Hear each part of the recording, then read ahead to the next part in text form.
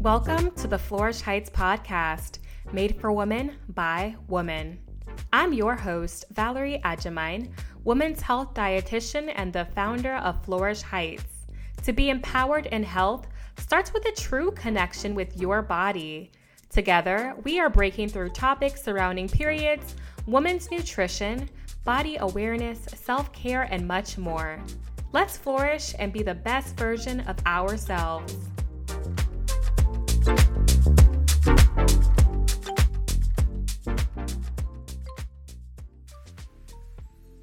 Hey ladies. Okay, so y'all, I've been waiting to put out this episode. If you remember, back in the summer, we hosted our Bloom Summit in Washington, D.C., and we did a live podcast recording all about the surrogacy and egg donor process. So it's finally here, okay? It's finally here. I got a chance to interview surrogacy and egg donor experts Perla Pikatowski and Debbie Villafania, who were incredible, and they did a fantastic job of really breaking down the basics. I feel like there's just a lot of taboo around surrogacy and donor eggs. It's super controversial, lots of questions surrounding ethics and much more. And I really wanted to bring this conversation to the light because I think it's just really important for women to be informed of all of the options out there, even the ones that are considered quote unquote non-traditional. And let's not shame women for what they decide to do with their bodies either. During this conversation, because it was live in front of hundreds of people, I was just ridiculously nervous throughout this entire conversation. But I had a blast and it felt like a talk show. So you're going to love this one and let's get right into it. All right. So this is the first live podcast recording of the Flourish Heights podcast. So I'm really excited. Give it up. Hello. Yes, give it up for me. Okay.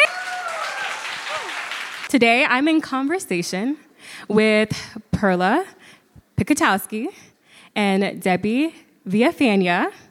And, they're experts in the egg donor and surrogacy process. When we first put out the details of this entire, program for this summit, a lot of people were really excited about this segment because I think people are just very curious about these topics, surrogacy, egg donor. Maybe they don't know much about it. We hear it from celebrities all the time. While I was doing my research, I found that there's a lot of laws and regulation around this, but we need to just have a basic understanding of it. So we're doing a basics of surrogacy.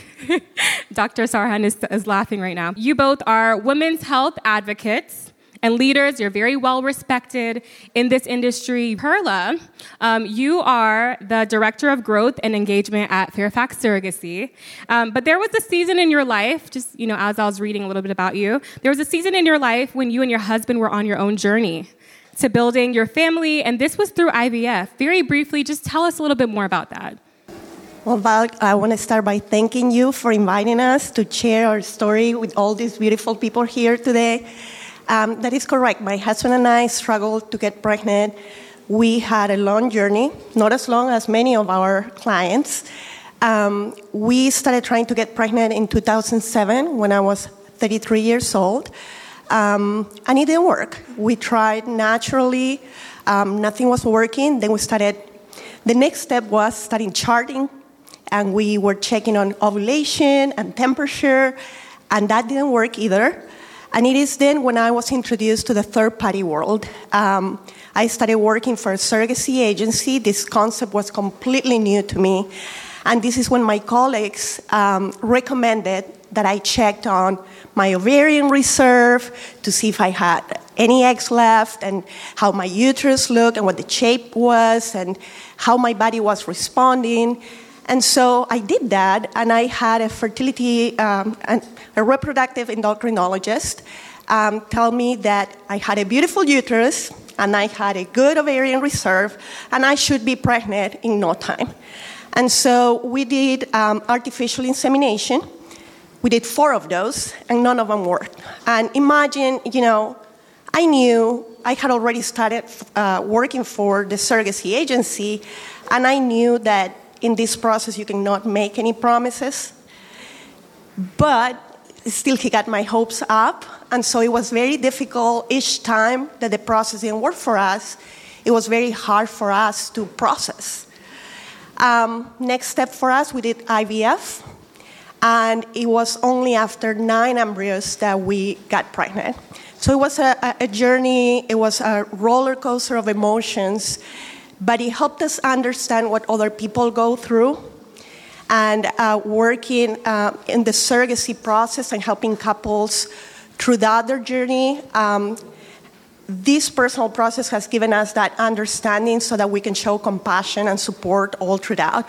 And so what I do now is I work at a surrogacy agency, and we help hold everybody's hands. We provide education, we provide support, we provide resources, and help them with the next steps that are so new. It's a new concept. Nobody gets to surrogacy by choice. It is after a series of failures that you finally decide to take this step. Yes, and I love reading about you on the website. You said that this journey to parenthood has given you an increased sense of empathy and appreciation for all people trying to create, their own families through all the family building options. We want people to enjoy the experience and enjoy the joy of parenthood and the chance to achieve their dreams. So I think that's really beautiful, the work that you're doing. Now, Debbie, you work at Fairfax Egg Bank, and that's the frozen egg donor program. You've worked there for nearly a decade. You have about 22 years of experience in the industry. So from managing the egg donor process to working directly with patients, what made you pursue this path? Sure. So first of all, thank you for inviting us to come here speak. All the stories are very inspirational. I enjoy this, and I'd love to come back again. But I fell into this industry a little over 22 years ago. I had no idea what it even was, what IVF was. I didn't know anything. I answered an ad. I lived in Chicago and answered an ad back when you still looked at ads and circled and said, I'm going to go, call this. I was young enough to be a donor when I first entered this industry. Now I need a donor, but that's neither here nor there. So I answered this ad, and when I got there, the position had already been filled. They said, but we have this other position maybe you'd be interested in. It was an IVF coordinator. First, I didn't even know what IVF was, but sure, I'll be an IVF coordinator. So they trained me, and I worked there. It was just a fascinating industry. I have not looked back. I've been in the medical industry since, probably 20 years old. Worked in pediatrics and cardiology and different divisions. But when I fell into the fertility industry, I never turned back. You have to really have a passion for what you do, and I truly do have a passion for working in this industry. First off, started working with patients, helping men and women get through their IVF cycles, and screening donors and getting them through, helping them select a donor if that's the path that they had to take. Working with the gestational carriers, and it's emotional. You get to know your patients. I'm still friends with many of my patients that I have worked with over the years. I see their children growing up, and it's really an amazing industry to get involved with. And then about 10 years ago, I switched solely to the donor egg recruitment, screening, and cycling. At Fairfax Egg Bank, when I first started working at the parent company, we were all just one company, one group. But then as Fairfax Egg Bank took off and started growing, we split off into different divisions. And when that happened, I went with the Fairfax Egg Bank, and I thought it was important for donors to be educated just as much as recipients need to be educated. And I really liked the model that we have there, and I appreciated the screening that we do with the donors and the interaction that we have with the donors. And it's really within the whole 22 years of the industry that I've been working in the last 22 years, I really felt that what we do there really is there for the donor to educate them, make sure they're healthy. And I liked that approach, so I stuck with Fairfax Egg Bank, and that's kind of where I'm going to be. Well, thank you both for sharing a little bit more about yourselves. Now, oftentimes when we hear about surrogacy, it's from celebrities like Kanye West and Kim Kardashian. They hired a surrogate to carry their third child. With her first pregnancy, Kim suffered from preeclampsia, which is a serious blood pressure condition, and which forced her to deliver early in her pregnancy. And so after her second pregnancy, her doctors advised against trying to become pregnant again. And then we had Sarah Jessica Parker, so she's an actress, and her husband, they have the twin girls. They were both born via surrogate in 2009. Now, this couple, they struggled with getting pregnant after their first child was born. So Perla, I think the best way to start this conversation is by defining what is surrogacy. How would you explain that to someone who's never heard of it before? Okay, so in order to have a baby, you need egg, sperm, and uterus. Surrogacy is when you have somebody else's uterus carry your baby. That's put simply, and if you want to get technical, is assisted reproduction through third party. That is the shortest answer I can give you. Great. Do we understand that? Very, very simple, right? Okay, so there are several types of surrogacy options out there. I mean, I probably read up four, but we're going to go with the two most common, which is gestational surrogacy and traditional surrogacy. So can you break down, what is the difference? Absolutely. So in traditional surrogacy, there is a genetic connection between the baby and the surrogate that is carrying that baby. So you're not only using her uterus, but you're also using her egg. And in gestational surrogacy, the carrier or surrogate is only carrying the baby, but she has absolutely no genetic connection to that baby. That the genetics may come from the aspiring mom or potential mom, or it may come from an egg donor, but it's not coming from the surrogate. She's just carrying the baby. So we're going into the egg donor process. What is egg donation? I mean, what are the ways that donor eggs can be used to help people expand their families? Sure. Egg donation is when you're using somebody else's egg to achieve pregnancy. So you for many different reasons, whether you have a genetic condition that you don't want to pass along to a child, whether you have premature ovarian failure, whether you later in your age and you're no longer able to use your own eggs, you would use another source, whether it's someone you know or go through an agency, have a known donor or an egg bank. You would use somebody else's eggs to achieve pregnancy. So who can actually be an egg donor? What are the ways that egg donors or donor eggs can be used to help people expand their families? Or, are there any requirements, rather, yes. to this process? Yes. So the very first panel that was up here with Dr. Sarhan and the other, panelists that were up here, they pretty much talked about everything that's required even to be an egg donor. So we do have age requirements because age is very important. We want to make sure that donors always fall between a certain age group. So we recruit between the ages of 19 and 30. Sometimes you'll hear 21 to maybe 32. It just depends on the center or the agency. But those are our requirements. We want to make sure that they're healthy, that their BMIs are within normal range, that they are able to provide 3 generations of family medical history. It's very important to know the donor's medical history and their family medical history.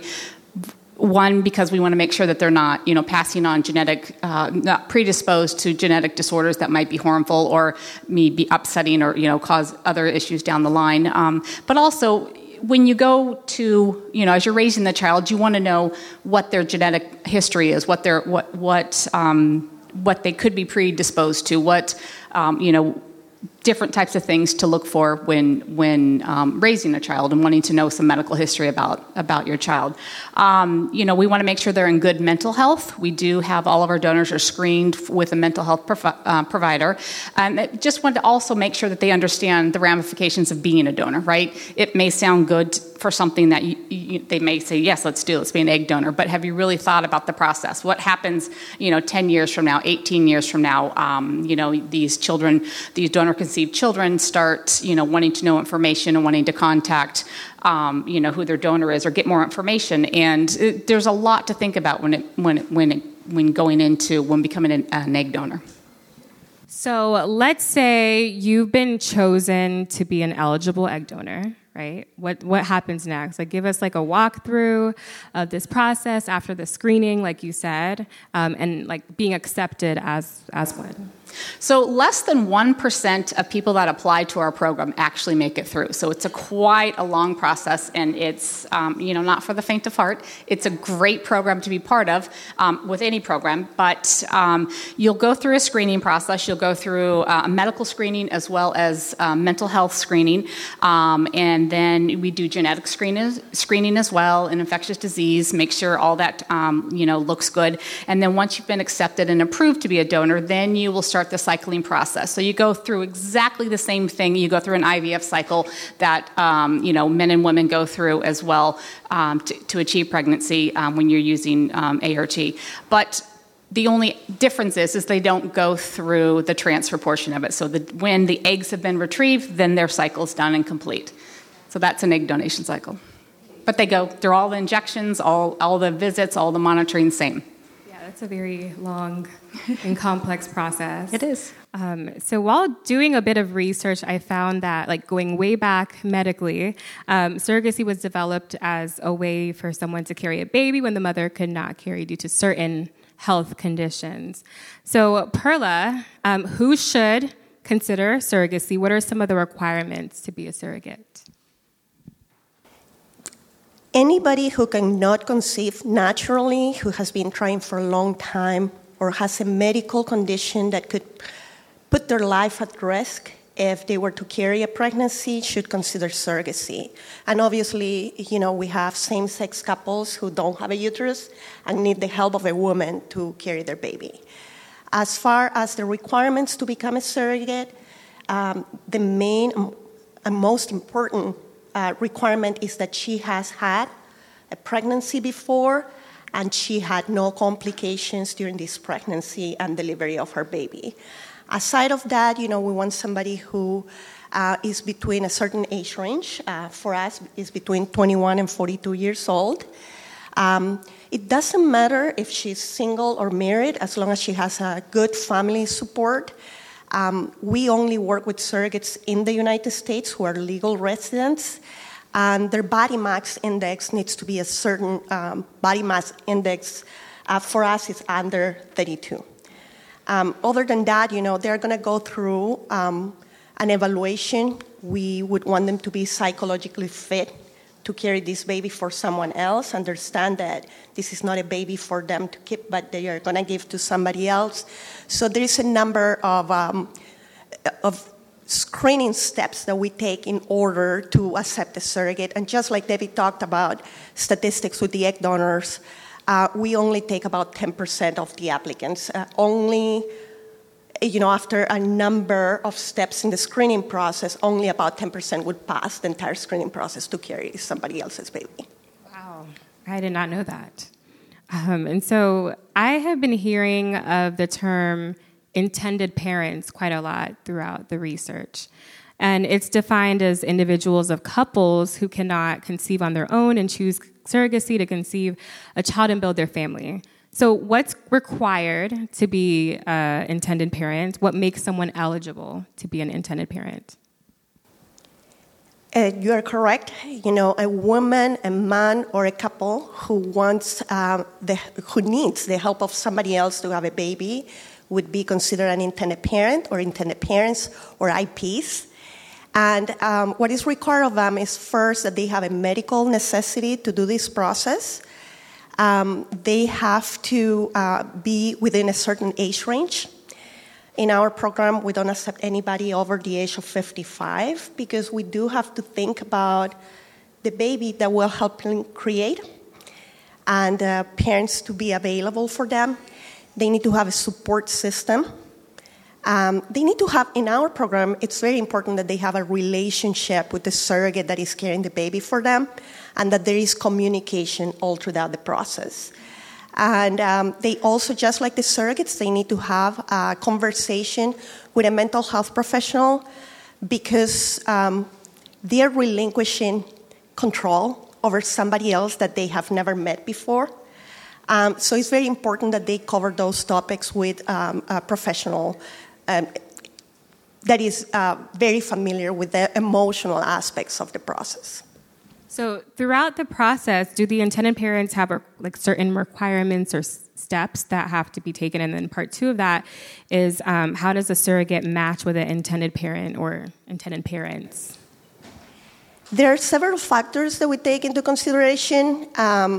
We have interviews with the women that want to become surrogates, and we have interviews with the intended parents. And we talk about what they're looking for in this process. Obviously, they want to have a baby at the end of the process, but what they envision for this journey. It's a long journey. It can be 15, 18 months. So what type of relationship they want to have with the surrogate during the process and after the baby is born. How many embryos are they planning to transfer? The industry professionals are going to recommend a single embryo transfer, but you do still get intended parents who want to transfer 2 embryos. So you have to talk about how many embryos the surrogate is willing to, how many babies the surrogate is willing to carry, and how many embryos the intended parents want to transfer. We want to look at the legal implications. Is it a same-sex couple using somebody else's genetics? Is it an heterosexual couple using their own genetics? So there is a number of considerations. Surrogates, for example, you're going to have a little bit of everything. You have surrogates who say, I want to help anybody who wants to have a baby. And then you're going to have others that say, I would prefer a domestic couple, and if the couple is local to me, I would prefer that because I want them to go to as many doctor's appointments as possible. Or you may have somebody who says, I am in a same-sex relationship, so I would like to help somebody who is in a same-sex relationship. So whatever it may be, we have to look at the criteria of the surrogate. We have to look at the criteria of the intended parents, and then we have to see who is compatible with each other before we propose a potential match. Okay. It's a lot of stuff. Now, switching back to you, Debbie, I've heard of the terms fresh and frozen used in describing donor eggs. What's the difference? Are there any benefits of doing frozen versus fresh? Tell us more. Sure, very good question. Back in the early days when donor egg was first utilized, they were called fresh cycles, meaning that the donor and the recipient would cycle at the same time. You would retrieve the donor's eggs, create the embryos, and then 3 to 5 days later, transfer the embryos into the recipient. But they would cycle at the same time. That's a traditional fresh cycle. And then, new techniques started coming out, something called vitrification, which is a very fast freezing of eggs, even embryos, and which really made it possible for us to freeze eggs successfully and warm them and be able to use them. So when that technique started, more than a decade ago, 20 years ago, 15 years ago, it really made it possible to do what we now call frozen donor eggs, meaning that we'll cycle the donor, freeze the eggs, put them in a bank, and then have them there when someone wants to use them or needs to use them, whether they're using their own eggs, which also goes back to, what we talked about earlier on the panel, a woman coming to freeze her own eggs. The same technique as that, where their eggs are frozen. They're frozen indefinitely until you're ready to use them. What about the risks and complications? Sure. So, there's no medical procedure without risks. So there are definitely, some risks. Although they're low, there are risks involved with being an egg donor. It's very important that the donor has a good relationship with their clinic, understands what she's doing, asks questions, is compliant. There are, some of the risks that are involved with being an egg donor. Ovarian hyperstimulation, which many people, some of you may or may not have ever heard of before. That is, although it's low risk, that's probably the most common thing we see. There's something called ovarian torsion, where the ovaries can twist on you. That's extremely rare, but it can happen. So we do make sure the donors are educated on that and how ways to prevent it. One of the other things that most people don't think of is pregnancy is definitely a possibility with egg donation with the donor. And that is probably the only thing that's 100% preventable. And we do educate the donors on that as well, what causes that. So those are probably the most common things that you would see, or some of the side effects you'd see. Now, will donating eggs actually affect someone's ability to have kids in the future? So that is one of the most frequently asked questions we have. Are you taking all of my eggs? Will I have any eggs left? Will I be able to have kids? Throughout this process, one of the things that I think we do a really good job at least where I am, is that we educate the donors. Because as you talked about on the very first panel, that people don't know their bodies, they don't know fertility, they don't know even how regular they are with their periods. We have an opportunity to educate donors on this. And donating your eggs does not cause infertility. It's not a cause of infertility. They should be able to have, unless there's any other underlying issues that they might have, but the screening that they go through usually knocks out any type of infertility, because that would be a disqualifier if they had abnormal periods, if they had PCOS, if they had other infertility issues that would kick them out of or disqualify them from being an egg donor. Great. So I know we have a few minutes left. I see my timekeeper putting up her time. Okay, so now we didn't talk about, the surrogacy side of things, right? So will being a surrogate affect their ability to carry their own child in the future? Practically speaking, no. Surrogacy is not dangerous, and an embryo transfer is not going to affect your ability to carry another pregnancy. However, just like with any pregnancy, there are risks. And so it's all about educating the surrogates and letting them know that it is important to consider that this may be their last pregnancy if there were any risks or complications. So we recommend that the surrogates have completed their own families before they become surrogates for somebody else. Okay, so Perla, what health and lifestyle changes can a surrogate make to optimize the success of the surrogacy? Well, this was widely covered in the first panel. Just like with any other pregnancy, just with anybody else trying to conceive, you want to look at your diet, exercising, reduce stress levels, and for surrogacy specifically, I would say follow your doctor's directions and the medication protocol to the T. Okay, and Debbie, on the egg donor side? Same thing. Make sure you're good mental health, eating healthy and staying healthy, and definitely follow the advice of your nurses and your physicians to make sure that you're doing everything you can and eliminating any risks or complications afterwards. Okay, so I want to touch on this very briefly because I know we're out of time, but fertility treatments are awfully expensive. Now, non-traditional paths to family building are expensive. How are people paying for this?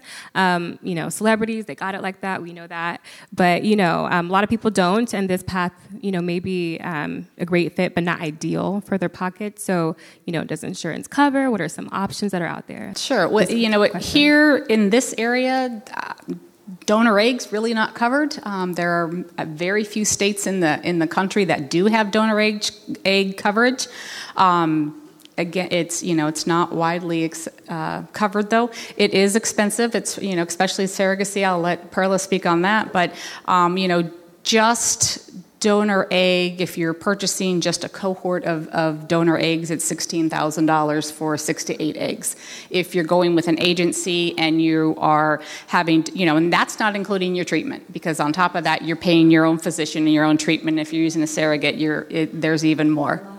Yeah, it is. It's a very expensive treatment. But there are financing companies out there that do help, that specialize specifically in fertility treatments and helping you, finance what you need for your medications, for your cycles, and so forth. Perla, you probably have that for surrogacy as well. Yeah. Can you share a couple of those? I'm going to punt that one to Perla because I don't work with the financing companies. So we have a couple of financing companies that we list on our website, but they don't cover the entire process. You may have to get several loans to cover the process. Insurance, unfortunately, won't cover a surrogacy process. Some policies will cover the fertility treatment for you, so for the creation of your embryos. But when it comes to surrogacy, you get, the intended parents are typically using their life savings. They may get a loan here and a loan there, and help from family. And as someone mentioned earlier, their 401k. Yeah. Dr. Sarhan, do you know some of the companies? I know there's the Prosper is one of them. We use Future Family. Future Family, yeah. Egg Fund. Those are a couple of companies that we use. For financing. Great. Thank you both for sharing. And so what does the future of egg donor and the surrogacy process look like? I don't know. I mean, I think it's going to be here for a while. I do know, I know there's some things are changing as far as from the donor egg perspective. I don't know enough about it to talk about it here today, but I do know that there's more. It's mostly about the rights of donor-conceived children, so we're going to start seeing a little bit of more of that come change in the future, but that's pretty much all I would have to talk about on that one. Do you want to add anything to that? Goodness, the future is uncertain. With COVID, we saw a decline of surrogates applying to become surrogates, and so that drove the competition. There is so many people that need help.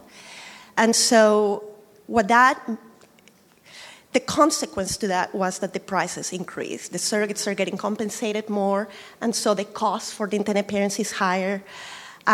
We're trying to get back to normal, but with the recent changes and women losing autonomy over their own bodies, we don't know what's going to happen. It's really uncertain. Certainly, we'll continue advocating and helping in any way we can. What are some last words that you would both want to share with our subscribers and those who are in the live audience? This is a wonderful summit. It's a support for what you do. This is great. If you're interested in being an egg donor, don't be afraid to get out and learn more about it, but definitely educate yourself. If you need an egg donor, please talk to people. Fertility, especially around egg donation, is there's a taboo about that. Don't be afraid to talk to people about it. And there are a lot of people that are experiencing the same things that you're experiencing, or loved ones or friends, and just try to find that person that whether it's a mental health provider or someone personally that because someone's out there that will share their story with you, and don't be afraid to ask or to talk to someone about it. For those trying to conceive, there is a light at the end of the tunnel. Keep trying. There are options out there. As you can hear, fertility treatment is not the only option. You may need an egg donor. You may need a surrogate. But there are different ways to create a family, so explore those options. And for those of you who have had pregnancies before and can help, please consider helping, because there is a lot of people that need your help to have their family. Okay, so how are y'all feeling with this conversation? Very interesting stuff. I mean, I learned a lot from you guys today. So I'll just close off. This is one question that I like to ask all of our podcast special guests that come on, and that is, how do you flourish? Debbie? Random acts of kindness. I love that. Yeah, that's... Perla? Our relationships are really important to me, and taking time for those relationships. Thank you both for sharing. Now, you both shared a wealth of information today. I know I learned a lot. Thank you both. Give it up for Perla and Debbie.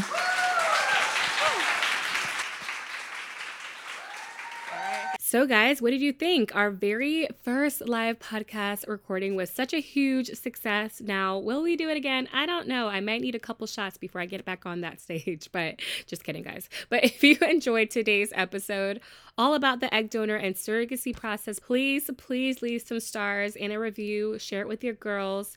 I would really appreciate it. Thanks again for tuning in to our very first live podcast recording. And until next time, keep flourishing.